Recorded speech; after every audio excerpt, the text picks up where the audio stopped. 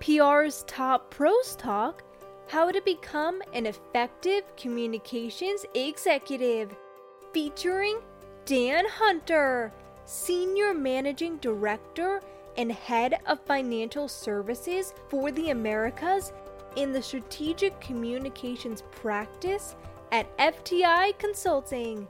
And here's your host, Doug Simon. I'm not going out on a limb to say that every year brings change, but 2023 seems like there's a lot more uncertainty than usual. So to help us sort of see what's ahead, we've got Dan Hunter. Dan, thanks so much for being with us. Pleasure. What do you see as some of the big changes that might be coming that will affect business in the coming year? I tend to think about communications in recent history in a series of phases. I think you had a certain phase leading up to the global financial crisis, the financial crisis itself, and the changes that happened as a result around that, around regulation and economics.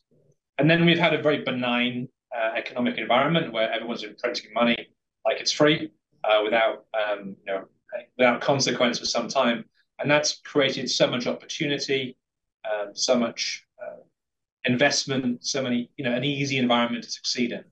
2022, last year, was the moment where that came to an end, with inflation setting in, monetary policy tightening, and all of the consequences that now will have. And this year is where we're going to see stakeholders realign in this new economic environment. What's your best advice for communicators to become the best asset they can be for the CEOs they work with? CEOs look to the senior communicator advisor or the in-house counsel on reputation issues. Reputation issues is owned by the CEO. It's one of their responsibilities alongside legal, credit, and auth risk, regulatory risk. It's our job to make sure they have the right information and they can make the right decisions to ensure that collectively the company is successful and does not crash on the rocks of a negative reputational event, as well as them individually, because they themselves personify the company in a way perhaps never seen before. So it's our job to help them declutter the perception of what they think is around them and focus them on the key risks they need to avoid, challenges they cannot avoid, and what they need to do now to avoid the accident in 6 to 9 to 12 months that they're going to crash into if they continue on this path. That's our role.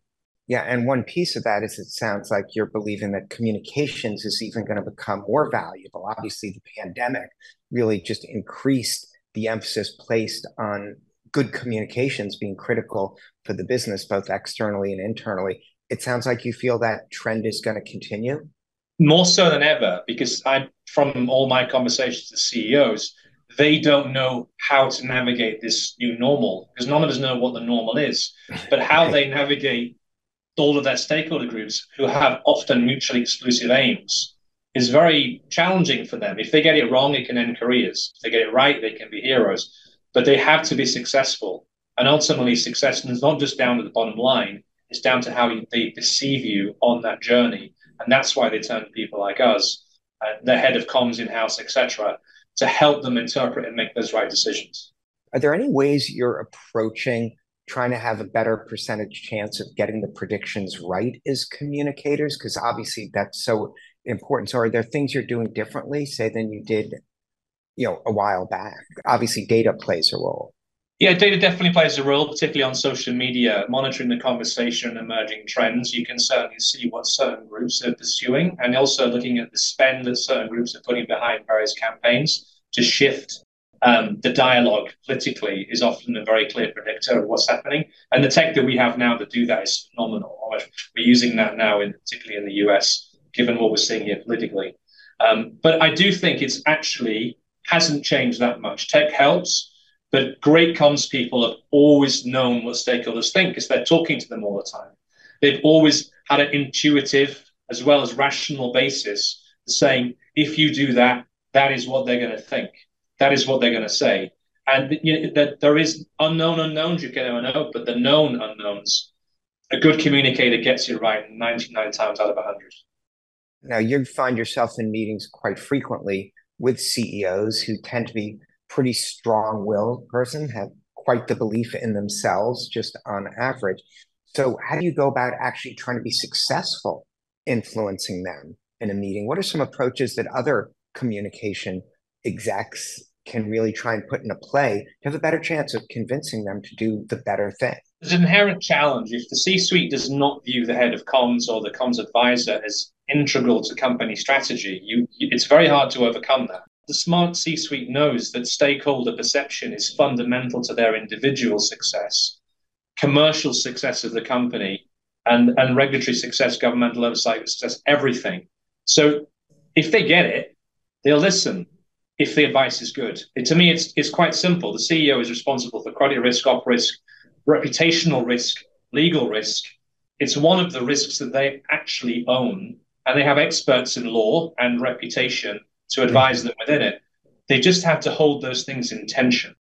And as long as the communicator is able to articulate what their view is, why they think these things are going to happen, C-suite listens. And thought leadership seems to be a growing part of the C-suite role.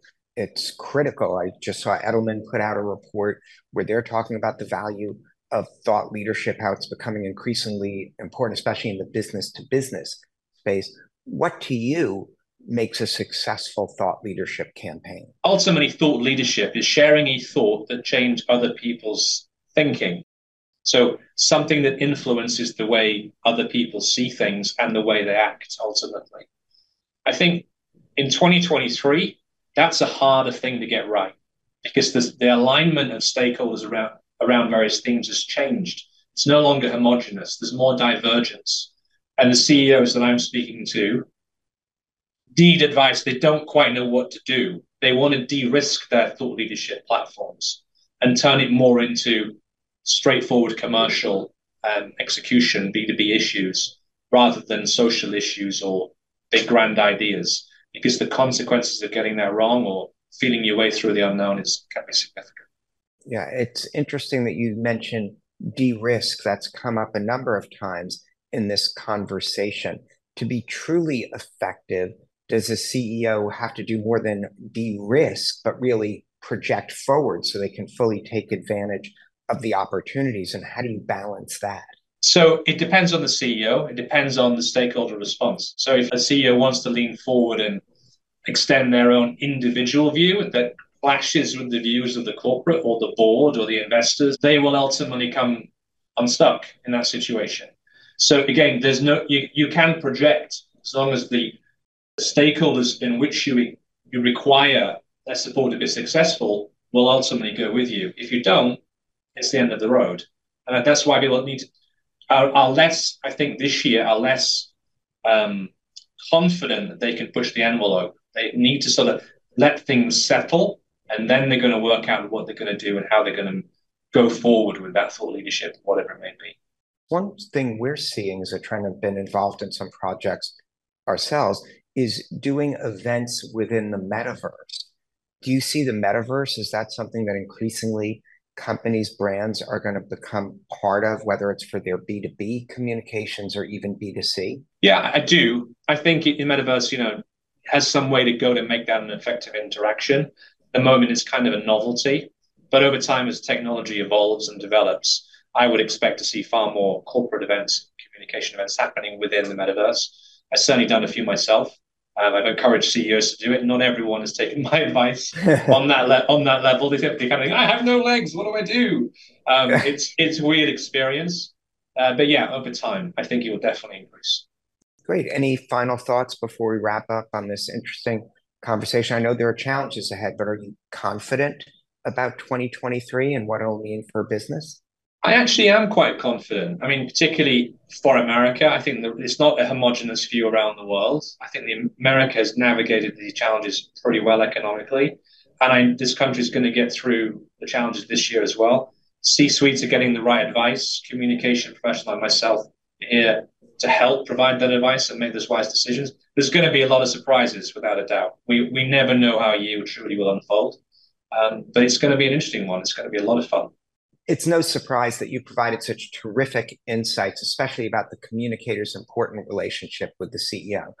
Thanks so much for being with us. My pleasure, Doug.